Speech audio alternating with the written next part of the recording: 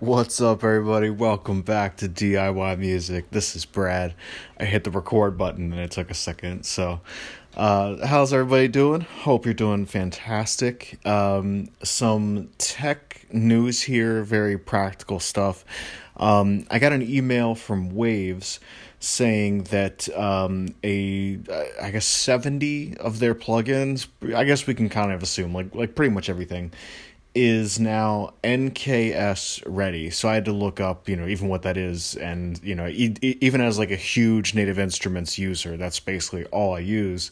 And I didn't even quite know what NKS was off the top of my head. But basically what they've done is all the Waves plugins, for the most part, your delays, EQs, the one knob series, which is really cool, all that stuff.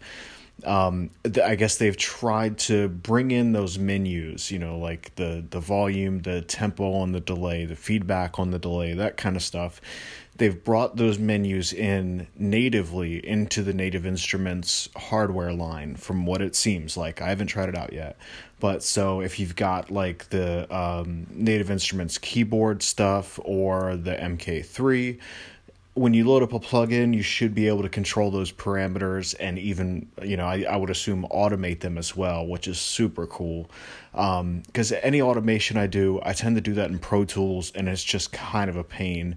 So, trying to figure out the strengths and weaknesses of both programs, I think that the Maschine, for automation, at least more creative automation, that seems to be a little bit easier. So I'm looking forward to trying that.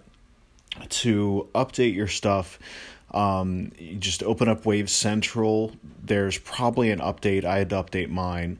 And then I basically just reinstalled everything. Like I had, some presets saved, and I hope that they're still there. If they're not the end of the world.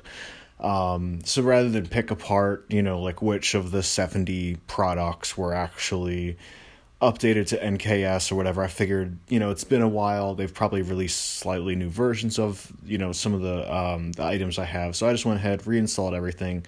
So I'm looking forward to that. And I've just got the mic stand here. So I spent a lot of the weekend doing, vocals, as I mentioned, and it was a good time, really, just learning my own process through everything I do, be it beats or guitar or vocals. I'm always bouncing around so much that I'll develop a process for one thing, and then you can't do everything at once. So it's been a while since I've actually written lyrics down and tried to write an actual song with an actual meaning. All the ambient stuff that I was just cranking out months ago. It was it was all instrumental, and then any time that it was my vocals on it, excuse me, I had a bunch of rice earlier. Anytime that it was my vocals on it, it was usually just my freestyle vocals with guitar that I would then process super heavily. So even those lyrics were very spur of the moment. So I filled up, pages and pages and pages of stuff until I finally started to get more of a flow. And I wouldn't even call it writer's block, because I did hear something a while back that writer's block is basically the result of a lack of intention for the song. And I've been doing my best not to get frustrated by the process. And one YouTube video that I found was from Berklee School of Music, and it was very, very insightful. There was one tiny little takeaway that really, really resonated with me. And the person, I don't recall who it was, but they seemed very, very knowledgeable. She said, when you're writing lyrics, just basically make it like you're writing a letter to someone, or if you can imagine someone, like your best friend or a family member, someone that you just tell everything to about your personal life or whatever, someone that you confide in. Basically write down on paper the exact same way that you would say it to them about whatever story it is that you're trying to tell them. You don't have to throw in metaphors and rhymes and all that yet. Just write the story and just get that part on paper. And then from there, then you develop your, the rhyme scheme and this and that. And I actually tended, on this last bit here, I did it the other way around. I started with freestyling the vocal melodies. And so I've got actually a couple of those that are kind of ready to go that I'm happy with. And so now I had to even think about, like what the hell is this song going to be about? And then from there, I got the topic, and then I kind of divided it up into two different perspectives of the same topic. It's about a relationship. Of course, there's going to be two different perspectives on that. And, I'm still feeling it out. I think I'm even going to change it so where it might even be just all one point of view, and I've got a couple interesting turns of phrase and stuff like that. I'm already out of breath. I think I just get so excited. I'm not doing this as I jog or something. I just have so much that I want to this is everything I know. But I'm working with another producer in the area, and I just sent him, a super rough instrument track, and then he asked for just the stems of just the instruments themselves. And so I had an 11-minute long loop, basically, of just the same, 4 bars, 8 bars, whatever it was, just over and over again for 11 minutes. And for me, that helps me to kind of get out of my own head of just listening to the same thing over and over again and try to, put myself into the song instead of where I'm actually at in real life. And so I sent that to him, and I had that saved in my email.